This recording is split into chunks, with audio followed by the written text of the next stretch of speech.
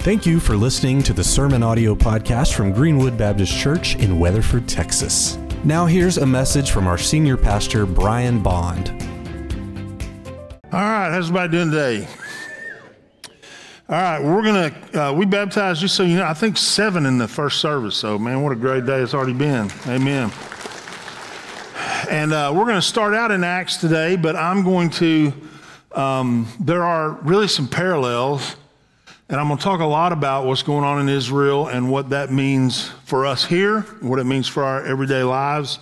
And so we're going to start in Acts 23, verse 10, and we're going to go that in just a second. But there are a lot of parallels, because I believe what we're seeing is an intensification of spiritual battles that are taking place around the world. And wherever God begins to move, the enemy responds, and there are significant things that are going on today.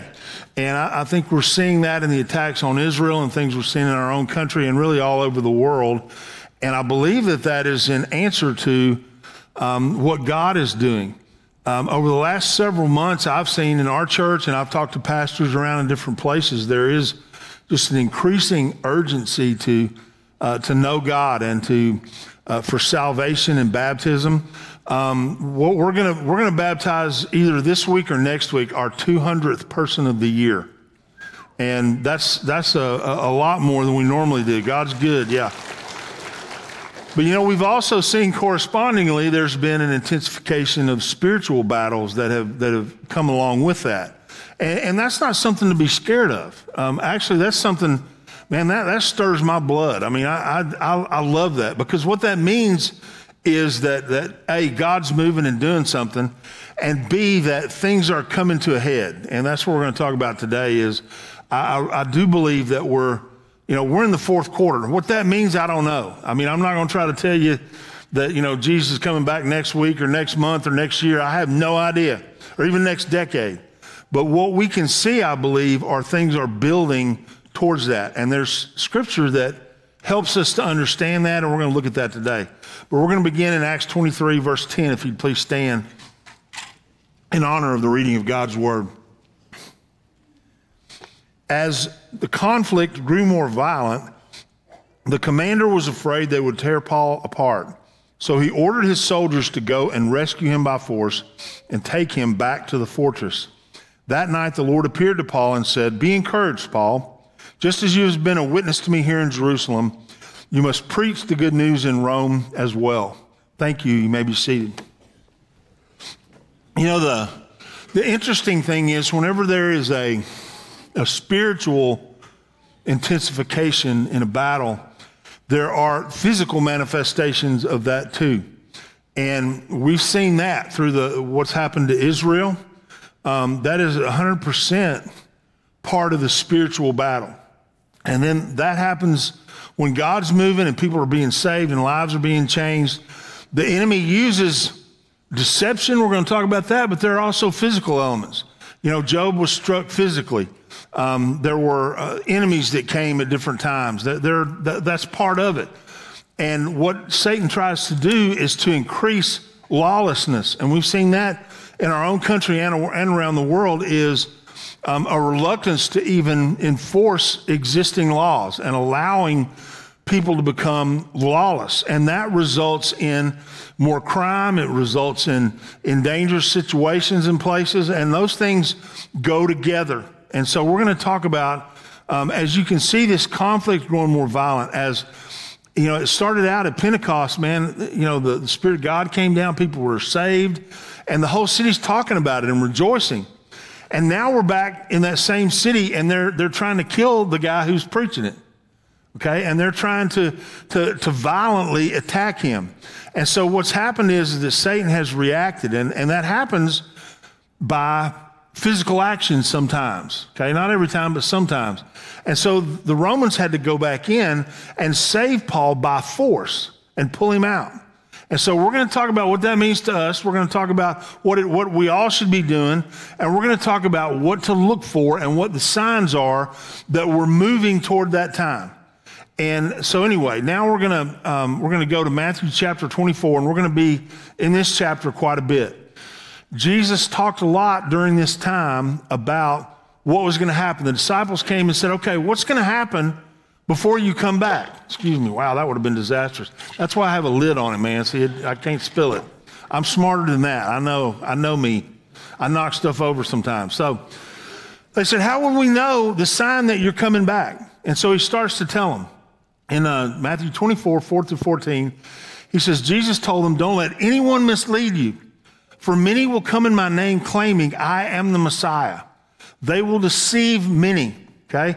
And we are in a time, one of the signs that is at the coming of the age of Christ's return is an age of deception. And it's repeated over and over again. They will deceive many. Many will be deceived. They will deceive many. That's repeated over and over. And we live now in a time really of more deception than maybe any other time in the world. I'm not, I didn't live during those times, but I can tell you that it's amazing to me how people are deceived over things that are obviously not true. I mean, how much time over the last year have people spent arguing over whether a man is a man or a woman is a woman? I mean, it's absolutely ridiculous. But you have people that are willing to commit violence on behalf of one or the other. Laws that are being passed. Things are being changed. You now have biological males competing in women's sports on the Olympic level and on every level below that because people are scared to stand up and say, hey, that's just wrong. When it shouldn't even be an area of discussion. You're either a dude or a lady. And, I listen to old rock sometimes, and that Aerosmith song came on, Dude Look Like a Lady. Y'all remember that? Dude Look Like a Lady. Sorry, I probably shouldn't have done that. But I'm like, that's not a very politically correct song right now. I don't know if they could even sing that anymore. That's probably, people be going all crazy. But it's one or the other. And yet people are so deceived that some people, it appears they honestly believe that a man can become a woman or a woman can become a man when it's biologically impossible. God created male and female, and you don't get to recreate them in another way. It doesn't work that way. And yet people are so deceived that they're willing to fight for the illusion of something, to make sure that somebody's called the right pronoun or whatever else. We live in an age of deception. You see that in the culture around us, and you see it in the church. What's happened in the church is people are being deceived into believing that they can sin any way they want to, and it doesn't really matter. That, well, God didn't really mean that in his word. God didn't really mean this, and that doesn't really mean what you think it means. And really, God just loves everybody and wants everybody to be happy. And that's deception. You know what? There's nowhere in Scripture that God says, hey, I just want everybody to be happy. It doesn't say that. He says he wants us to know joy and peace. You know how you know that? By knowing Jesus. Jesus is peace. A relationship with God is peace. And you'll never find it outside of that. And the way to have a right relationship with God is to be made right with him through the redemptive blood of Jesus and by declaring him as our Savior and Lord and living his way and living in relationship with him. Not with our idea of who we want him to be, but of who he really is. And so here's the thing. We live in this age now of deception. And it's amazing to me also, you had a group of people that went over and attacked civilians and killed women and children, babies even, kidnapped people, brutalized. I mean, it's one of the most awful, thousands of people, hundreds and hundreds of them, lots of them children. And then the first thing you saw was protests about what Israel was going to do about it. I mean, that was shocking to me. It was almost like those acts didn't happen or they didn't count. It was all just, hey, well, y'all leave these other people alone. I mean, let me tell you how much things have changed.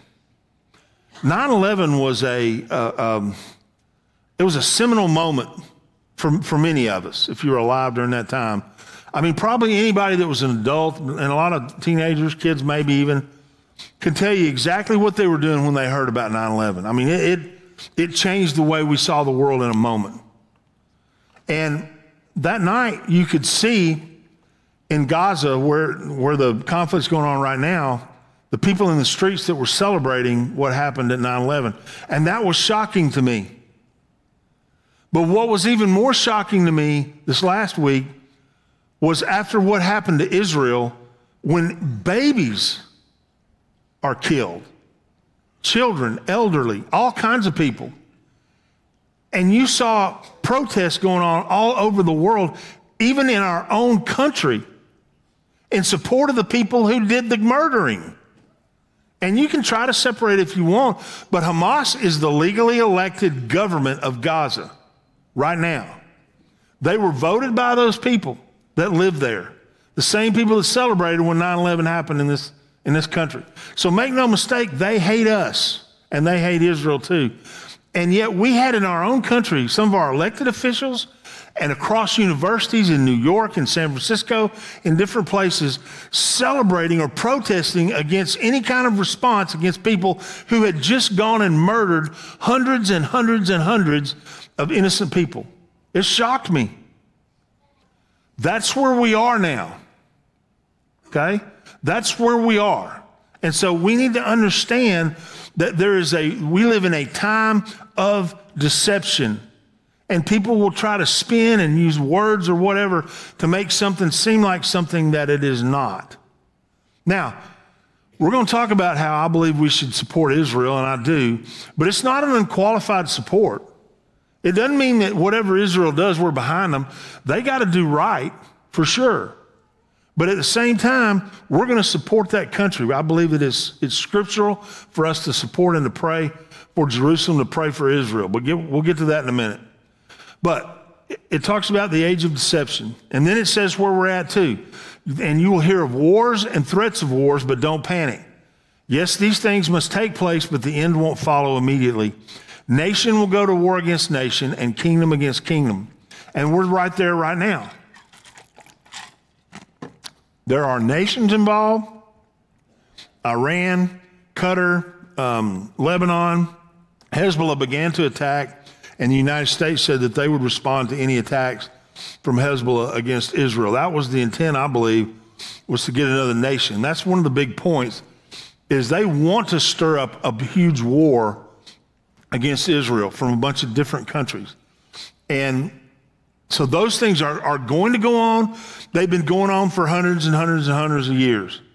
Okay, it goes all the way back to the seed of Abraham, Ishmael, Isaac, and all of the conflict that came through them. This has been going on for thousands of years. And the Arabs believe that they are the child of the promise through Abraham. God's word says that Israel are the children of promise that come from Abraham. And there has been conflict between those two tribes, and there will be conflict to the end of time. And so the fact that there's a war going on does not necessarily, that's the fulfillment of prophecy, because the prophecy said there will be wars and rumors of wars, so multiples. So this may be just one of another one. There may be more coming. There may be another time where things settle down, and then there's another one, but there'll always be another one. Okay, there's always going to be conflict over there. One of the things that I think is interesting to look at is, in light of everything going on in the world with the war going on between Ukraine and Russia, and the infiltration, or however you want to call it, of different Muslim countries into other countries, Great Britain is almost outnumbered. They've allowed there's so many Muslims that live there. There were 50, even though they'd passed a law against protesting on behalf of Hamas, there were 50,000 people in the streets of London yesterday protesting on their behalf. 50,000. And there were so many they couldn't do anything about it. And now I saw figures, they're up to about 30% Muslim in Britain now. How long do you think it's going to be before there's a majority there? And so there are different things that are going on around the world, nation against nation, kingdom against kingdom. And there are countries, and then there are people groups. You know, the Palestinians are not a country. They've never been a country. There's never been a Palestine. But they're a people group. One of the interesting things is, back in Old Testament days, a lot of those peoples you read about are gone. They just kind of got absorbed into other cultures. But for thousands of years, the Jews have remained as a separate tribe. And they have endured throughout centuries because of God's promise. And they will continue to endure because of God's promise. Now, Are they still in rebellion before God because they rejected the Messiah? Absolutely, but God is going to maintain and keep his word to them. And at some point, the Bible tells there will be a revival amongst the Jews, and there'll be a group of them who will be saved, whether that's during the tribulation or right before that, I don't know, but there'll be a group of them who will be redeemed. So there's going to be wars against nation and kingdom against kingdom. We have to look out for that war, kingdom against kingdom here in our country, because there are different groups of people or different people groups that are going to try and take power, and they're going to try to enforce their laws and their beliefs on everyone else. And so that's something we have to be aware of. Then it says there'll be famines and earthquakes in many parts of the world. It's really amazing that we have such a fruitful world, and yet still there are always people that cannot get food. And I read a study the other day, a scientific study about earthquakes in particular, about how they are increasing in number and also in intensity. That's been increasing over the last 50 to 60 years. And so that's a sign. That's one of the signs that we look for about what's to come. Then he says, but all this is only the first of the birth pains with more to come. Then you'll be arrested, prosecuted, and killed. You'll be hated all over the world because you are my followers. That's happening right now.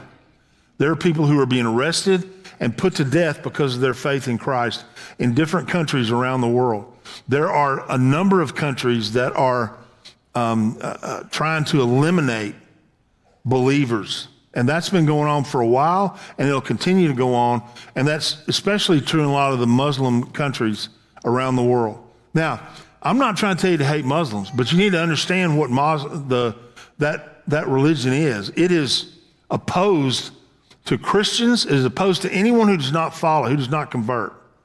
And it is legal in those religions to put those people to death, and sometimes even required. So that is just them following their belief system. And so here's the deal. One of the things that amazes me is some of the people that are protesting on their behalf, if they went over and lived there, they could put them to death legally because of the way they live or their lifestyle or whatever, and yet they're over here protesting them. That's part of the life of deception that we're living. But we need to be careful. We need to be on the alert for that. We need to understand we're a minority around the world. Christians are a minority. Now, there might be enough that people still say, well, we're a Christian nation or whatever, but that's just most of the time nominal belief. People that are actually following Christ, we're a minority. And there are people within the church, quote the church, who are against people who are actually trying to follow the teachings of Christ. So be careful about that. It says there will be arrested, persecuted, and killed, hated all over the world. And here's what it says, many will turn away from me and betray and hate each other. And that's what I was talking about from within the church, that there are people that they want to have some of the guise of religion without actually following the teachings of Christ and the teachings of the Word of God. And so you need to be aware of people. In some ways, they're the most dangerous. The only people that can betray you are people that are close to you. And so be careful about those who claim to be Christians and yet their lives do not reflect that. Now, nobody's perfect. I'm not trying to say only hang out with perfect people because I'm the only one y'all can hang out with. I'm just kidding. I was joking. I'm not. Trust me. Don't come to my house. All right, it ain't perfect. But here's the deal. None of us are perfect. But look for people that are genuinely, consistently trying to follow the things of God. Okay, it doesn't mean they won't make mistakes. They will.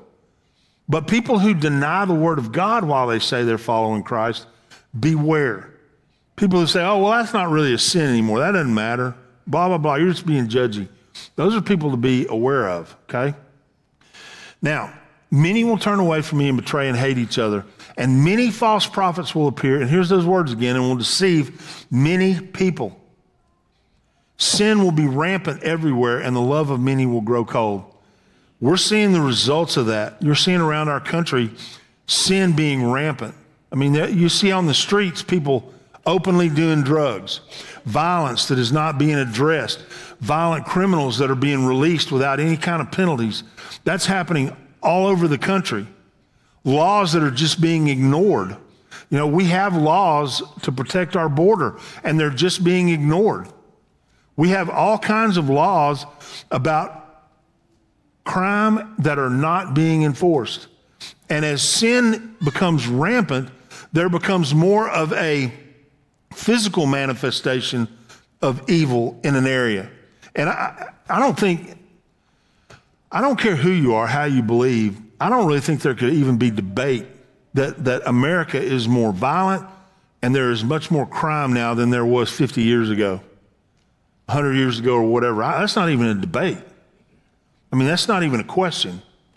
I mean, you hear all the time, well, you know, they didn't have these, and mass shootings are horrible. I mean, those are horrible things. But I'm old enough, I can remember guys pulling up into our high school parking lot and having guns in racks in the back of the truck and nobody even noticing. And now it's totally different. What is the difference? Is it the fact that there are different guns? Yeah, those guns were around back then too. Don't be deceived. They've been around since the 50s or even longer. All right? So it's not that there's guns, it's that the morality of our people has changed. There's something off. There's something that has gone off the rails, and that comes through deception and allowing sin to be rampant. And that's what's happened.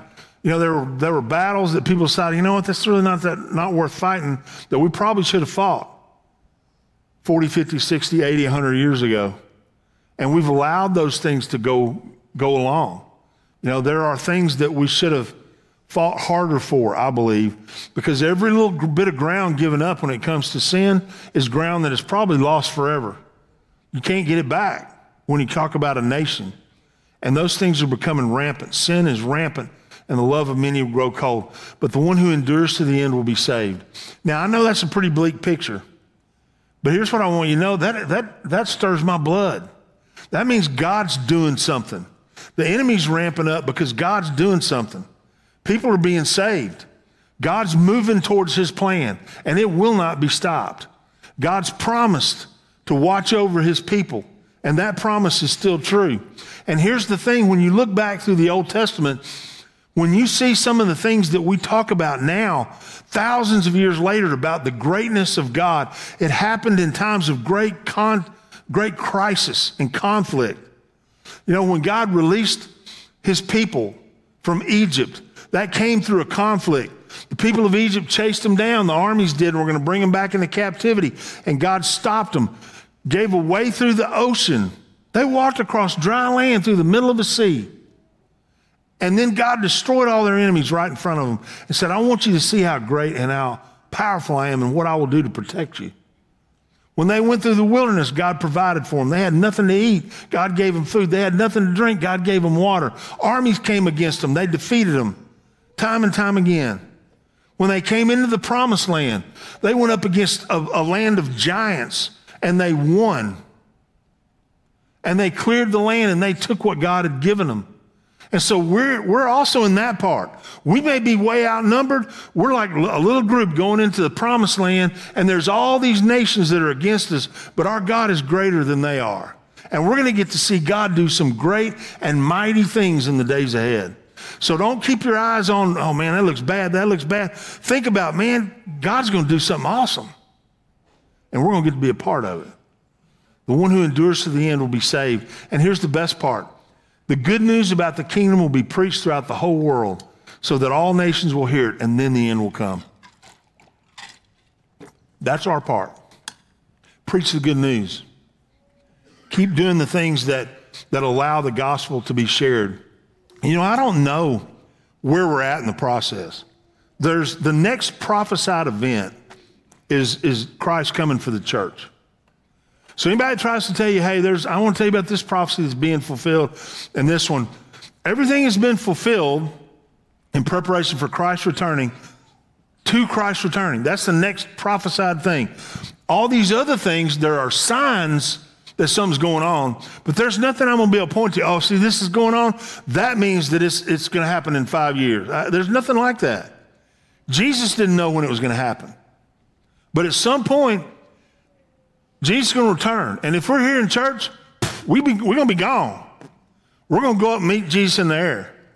And if you're left behind, you need to pray that prayer I'm going to pray at the end of the service right then. All right? Because, here's part of that urgency that comes. For years, we've been trying to, hey, man, you need to get baptized. You need to take the next step. Yeah, I will. We got people coming to us now. We're having to go, hey, slow down. We want to make sure you know what decision you made.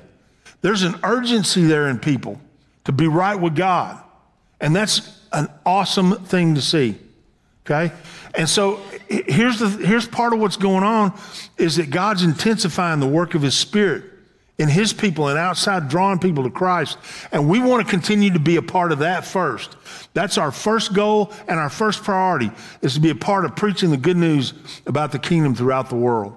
We have a mission group that's in Colorado with one of the churches that we are sponsoring. It's a church plant up there.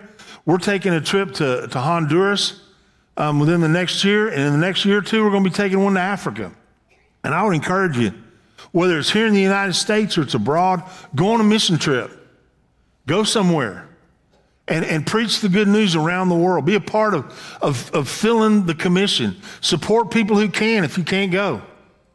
Man, I've been to Haiti several times, and those trips, as much as I do believe that God blessed the people there, he blessed me a lot more for those trips and taught me probably more than I taught them. And I wouldn't trade those experiences for anything. Go be on a mission trip. Now, yeah, you need to do it here, but find one of them you can go to and go. And it's an amazing experience. Be a part of preaching the good news of the kingdom around the world. Now, I'm going to tell you what's going to happen after the Christ comes for the church. That's called the rapture, okay? And he's not coming to the earth. That's not the second coming. The Bible says that we will meet him in the air, okay? And we'll talk about that at the very end, but we're going to meet him in the air because he's not coming back to the earth, all right? There are other things that are going to happen here after that. And the reason they're important is you can see that it's building towards that now. In Daniel chapter 9, it says there will be a ruler, and the ruler will make a treaty with the people for a period. It's talking about those in Jerusalem, the Israelites, and the enemies around them, for a period of one set of 7, but after half this time, he will put an end to the sacrifices and offerings. And as a climax to all his terrible deeds, he will set up a sacrilegious object that causes desecration until the fate decreed for this defiler is finally poured out on him. There are prophecies that the temple will be restored at some point. Right now, there's a mosque over the temple, okay, where the temple site is of Solomon's temple. And so what it's talking about is the object of desecration is he's going to bring something, a statue of himself for people to worship or something that is an offense to God will be brought into the temple area, okay? And that's the object of desecration. And that's going to happen about 3.5 years through that peace.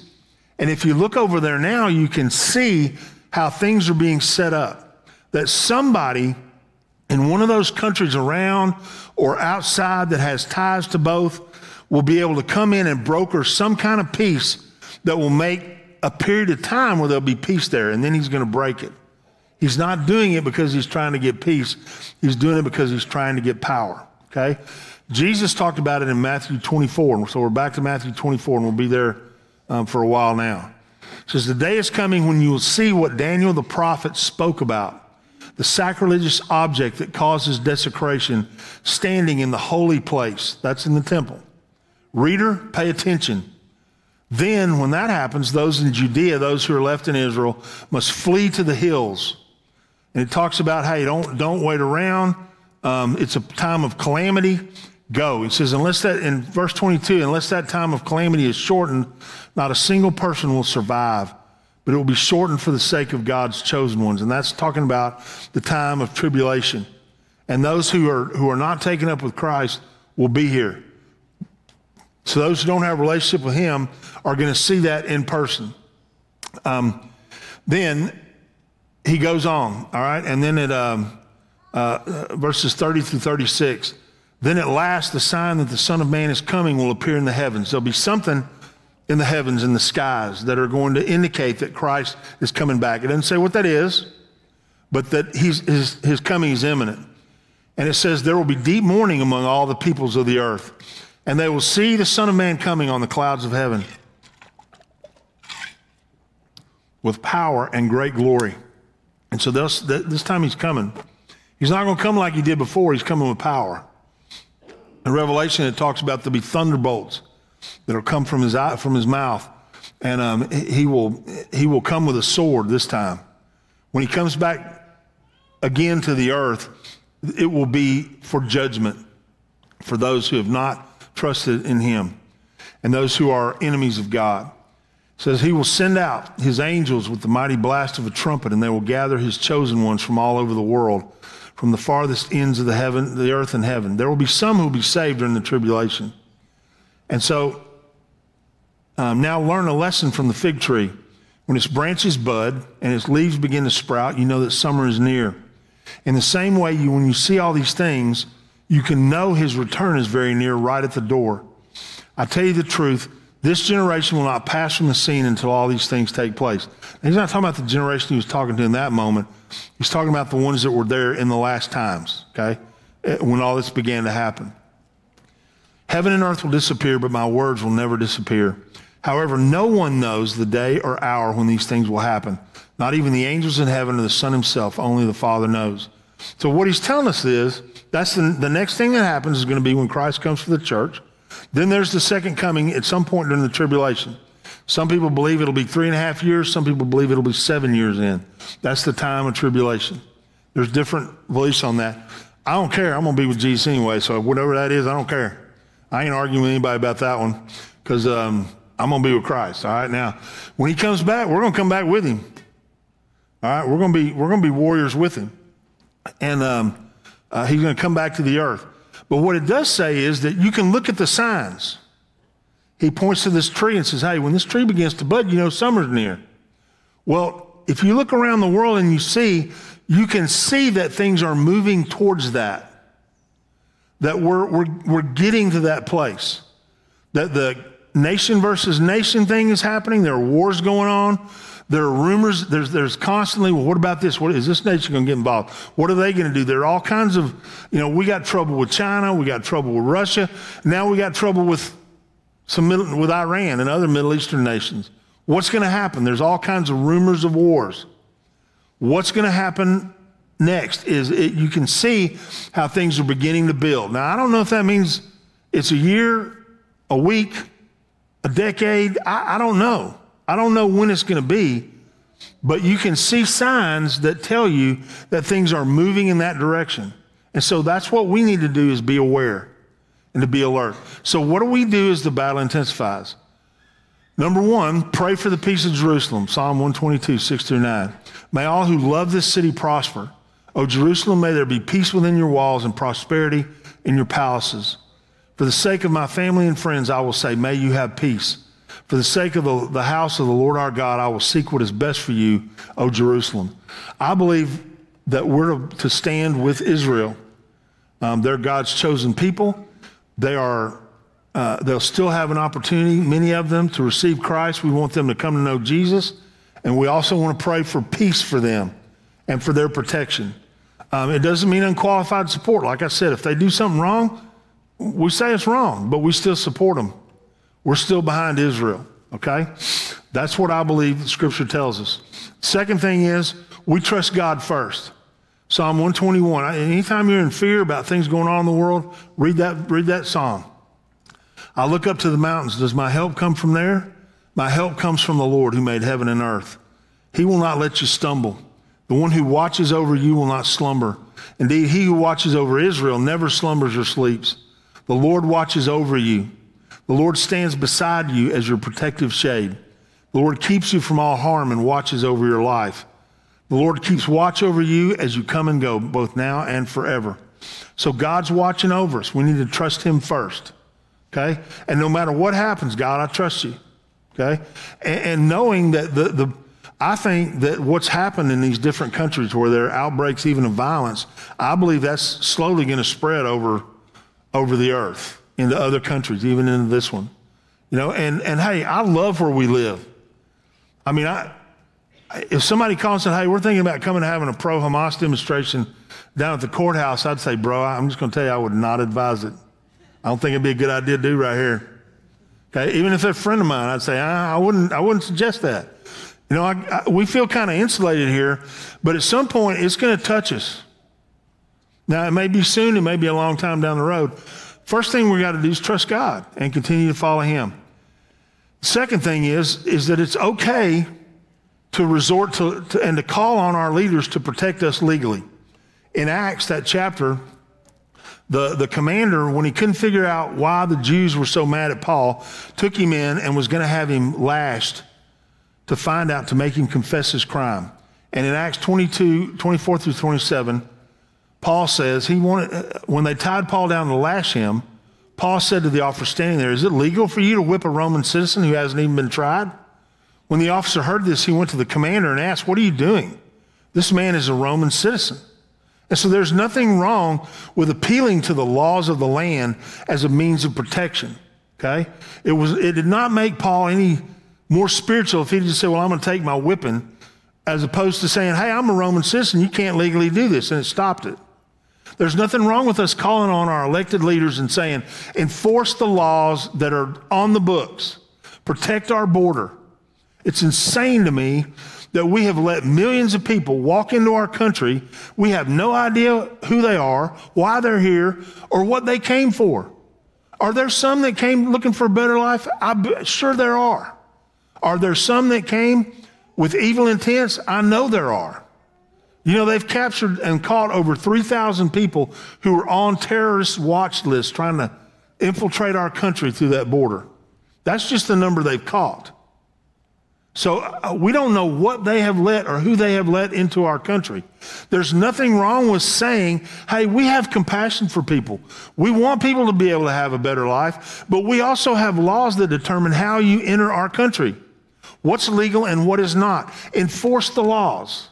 There's nothing unspiritual about enforcing laws of protection.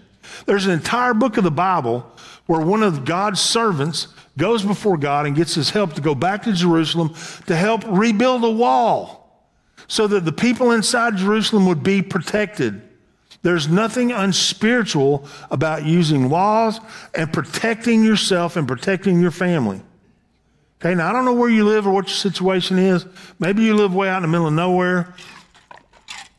But for most of us, I would suggest locking your doors at night, taking some precaution. There's nothing wrong with protecting yourself and your family. And I'm going to tell you this up front. There are people out there, a lot of, these people are hungry or whatever. But if somebody breaks in the front door of my house, I'm going to respond with violence to protect my family. And if you think that's unspiritual or unscriptural, I would just refer you to the scripture. David's run away from Saul because he's gone nuts and is trying to kill him. He goes to the temple and says, hey, do you have a sword? And the priest replies, I only have the sword of Goliath, the Philistine, who you killed in the valley of Elah. The priest replied, it is wrapped in a cloth behind the ephod. It was right there in the temple, in the synagogue. Okay? Take that if you want it, for there's nothing else here. There's nothing like it, David replied, give it to me. David carried a sword. David was a warrior. There were times God told him to go up and attack people. There were times God told him to go and protect other Israelites against those who were coming to do them harm. There are people out there who are overcome by evil. And are there people that come up and they just want $5? Sure, don't attack them. But there are also people who will kill you or harm your family just because they've given themselves over to evil. And you have a right, God-given right to protect yourself. Well, maybe I need to learn jiu-jitsu. Hey, if that's your thing, do it. I'm not going to tell you how to do it, but I am going to tell you, God doesn't have a prohibition against weapons. Now, people will try out that verse. The Bible says, if you live by the sword, you die by the sword. That's talking about people that profit and live by being violent against other people. Thieves, robbers, and murderers. In Luke chapter 22, Jesus is trying to prepare the disciples for what's coming, because he knows the battle's going to intensify again as he goes towards the cross. And so he tells them, he says, look, when I sent you out to preach the good news and you didn't have money, a traveler's bag, or an extra pair of sandals, did you need anything? No. He said, well, I gave you everything you needed. When you're out there preaching, you had everything you needed. He said, but now take your money in a traveler's bag. And if you don't have a sword, sell your cloak and buy one. Jesus tells them, get a sword. Get a weapon to defend yourself. Now, there's all kinds of people that you can hear all kinds of arguments. Well, he didn't mean he just meant metaphorically. He didn't really mean an actual sword. Well, here's the next part of these verses. For the time has come for this prophecy about me to be fulfilled. He was counted among the rebels. Yes, everything written about me by the prophets will come true. That's going to intensify the fight against not only him, but also against his disciples. Look, Lord, they replied, we have 2 swords among us. That's enough, he said. So when he told them get a sword, they're like, we already got 2. They were already carrying concealed weapons, okay? Because they weren't out in the open. They already had 2 swords. So if that's not your thing, I'm not telling you to go do that. But what I am telling you is there's nothing wrong with having a weapon to protect yourself and to protect your family, okay? And if you need help learning how to do it, we used to offer, we had a guy who came here to our church. We offered concealed carry license courses here in this church, and we'll do it again. And we took hundreds of people through those things because we wanted people to be able to protect their families. Single women, we would let them go through for free. Anybody that wanted, we'd help them find a firearm to make themselves feel safer, and we'd help them learn how to do it. And we'll do that again too. Now, let me tell you something. That's the last resort. That's the last vestige that you have for protection. But I'm telling you right now, I know I ain't the only duck hunter in this room. Somebody tries to attack us with paragliders, they're going to have a hard time. I've shot a lot of geese that fly a lot faster than any paragliders, I'm going to tell you that. That's all I'm going to say about that. But here's the deal. There's nothing wrong with taking measures that you're comfortable with to be able to protect yourself and to protect your family. And we'll support you in that.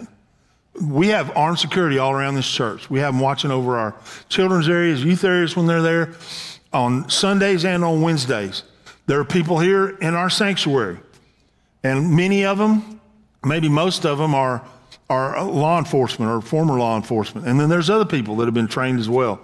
We have a training program. If you'd like to be a part of it, talk to Sonny or some of the guys that are on our security team. You probably don't know who they are. We don't have them wear shirts. They're undercover or whatever you want to call them, except for Sonny, who brings in my bomb dog in the first service. Everybody knows him. But if you want to be a part of that, fine. You need help learning, you want to be able to protect your family, we'll help you with that too.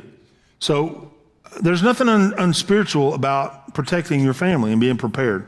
Now, the main thing is this, okay? 2 Peter, it says, it talks about why is it that God's still waiting? And here's the big thing. It says, you must not forget this one thing, dear friends. 2 Peter 3:8. A day is like 1,000 years to the Lord, and 1,000 years is like a day. The Lord isn't really being slow about his promises, some people think. No, he is being patient for your sake. He does not want anyone to be destroyed, but everyone to repent. But the day of the Lord will come as unexpectedly as a thief. Okay, so what this means is, what God's waiting on is to give people that last opportunity to come to Christ. You know, here's the deal. I don't know, you don't know, but there's somebody, and God already knows their name, that is going to be the last person saved before Christ comes back for the church and before all these things move forward. And our job is to spread the good news and to get to that person. And what an awesome thing it would be if you or me or somebody else was leading the last person to Christ, that was the one that God said, this is the last one. And then Jesus comes back. Because I'm ready for that. Anybody else? I'm ready for that right now. I don't even like heights, but I'm excited about meeting Jesus in the sky. I'm ready for that one. I'm ready to fly. I'm going to fly right. I hope if it comes while I'm alive, I'm going to fly right out of here. And I hope y'all are all with me. But we're going to go. And I'm excited about that. But we need to keep doing the important thing. The important thing is to continue living a life that's worthy of Christ. Because that's the other thing. Do you want Jesus to come back the way and find you the way you're living right now? If the answer is no, here's the solution. Repent, fix it. There's a reason why that word repent almost always has an exclamation point behind it. Hey, it's an immediate thing. Do it now. Get right before God. Be living a life that is worthy of your calling of Christ Jesus. Be living in such a way that if Jesus were to come back, you're like, all right, I've been doing what I can. I'm not perfect, but I've been living in such a way that I've been trying to honor God. I'm ready to meet him. I'm ready to see him face to face. I don't want to go, hold on, Jesus, I need to get some things straight first. I want to be ready, and I hope that you are too. And then the next prophecy, the next thing that's going to happen is what I'm going to read to you now, 1 Thessalonians 4. For the Lord himself will come down from heaven with a commanding shout, with the voice of the archangel, and with the trumpet call of God. First, the believers who have died will rise from their graves. Then together with them, we who are still alive and remain on the earth will be caught up in the clouds to meet the Lord in the air. Then we will be with the Lord forever. So encourage each other with these words. So that's the encouragement. That as bad as things get, and they're going to get worse, all it is for us is a sign that we're closer to that day when Jesus is going to come down and take all of us to be with him forever. And that is an encouragement, and that's what we should look forward to. Now, I've already given a word to believers that are not living a life that they want to be found with when Christ comes back. Repent, get it right. And the second part of that is, look, this day's going to come, and we're not going to know. We're not going to have a warning. It's not going to be like a countdown. Hey, 30 days until Jesus gets back. It ain't happening that way. It's just going to happen. And you want to know that you're in right relationship with God. Don't keep putting that off. Get right with him. Because, here's the thing. If you're like, I don't know, and if you're not willing to do that when there's a room full of people that'll celebrate with you and encourage you in your decision, what do you think you're going to do when that day comes and every other believer is gone? And your heart's not right with God because you've never trusted him as your Savior and confessed him as your Lord. And you're here by yourself. What are you going to do then? Because I know, I'll do it then.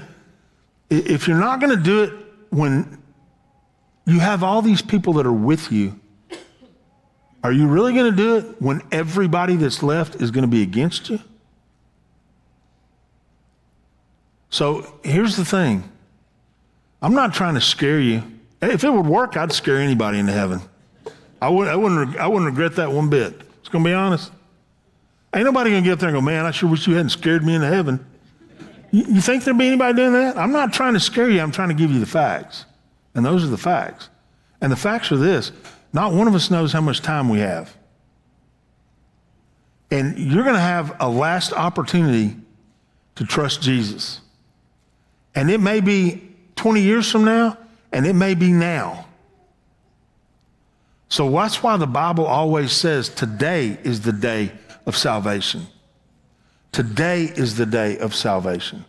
So for anyone who would like to, if you'd like to know that your sins are forgiven, to know that you have peace with God, I want to give you an opportunity to do that. I'm going to ask everyone to bow your heads, close your eyes, and I want to lead anyone who would like to pray this prayer with me. You can repeat it after me, or you can just pray it in your own words, just pray it in your heart. God will hear you either way. But if you'd like to know that your sins are forgiven, you're right with God, you pray this with me right now. Dear God, thank you for loving me, and thank you for Jesus. God, I know I'm a sinner. Forgive me of my sins. Come into my heart and life and cleanse me and make me yours. I know Jesus is your son.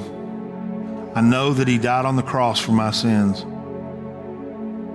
And I know that he rose again on the third day to give me life. So today, I trust Jesus as my Savior, and I confess him as my Lord. Now, if you prayed that prayer, here's what I'm going to ask you to do. I'm not going to ask you to stand up. You don't have to say anything in front of anybody. All I'm going to ask you to do is this. If you prayed that prayer today, I want you to look up at me and keep looking until I see you. I want to encourage you and I want to pray for you. So if you prayed that today, look up at me right now. Okay? All right? Okay. Got you. Okay. All right. Now, it's important that you tell someone. There's different ways you can do it. There's a number on the screen. You can just text save to that number, and someone will get back with you. They'll text you back, and we'll set up a time to either talk to you on the phone or in person, answer any questions you have about your decision, and also to talk to you about the next steps in following Jesus. We're not going to ask you for anything. We're not going to put you on a list. You don't even have to join our church. As a matter of fact, if you need to go somewhere else, that's fine. We'll help you find one. We want you to be somewhere where you can grow and follow Christ and learn in your new relationship with Him. But we would love to help you. We love to do that. And it's important that you tell someone. If you'd like to talk to someone today, there'll be staff members around at the end of the service. Just get with one of them, and there are men and women here that would love to just sit down and spend a little bit of time with you today, if you'd like to do that today. But tell someone. So right now, I just want to pray for you and thank you for being here. I want to celebrate. When you prayed that prayer of faith and you meant it, in that moment, you were changed. You now belong to Christ. You are His. And you will always be His. Dear Heavenly Father, thank you, Lord, for your goodness and your love and your mercy. And I thank you for these that have come to faith in you today. I pray that you would encourage them. Pray that you would fill them with your love and your peace and your mercy. And Father, thank you for your goodness and your love to us. We pray these things in Jesus' name. Amen. Thank you for listening to the Sermon Audio Podcast from Greenwood Baptist Church in Weatherford, Texas. Now here's a message from our senior pastor, Brian Bond.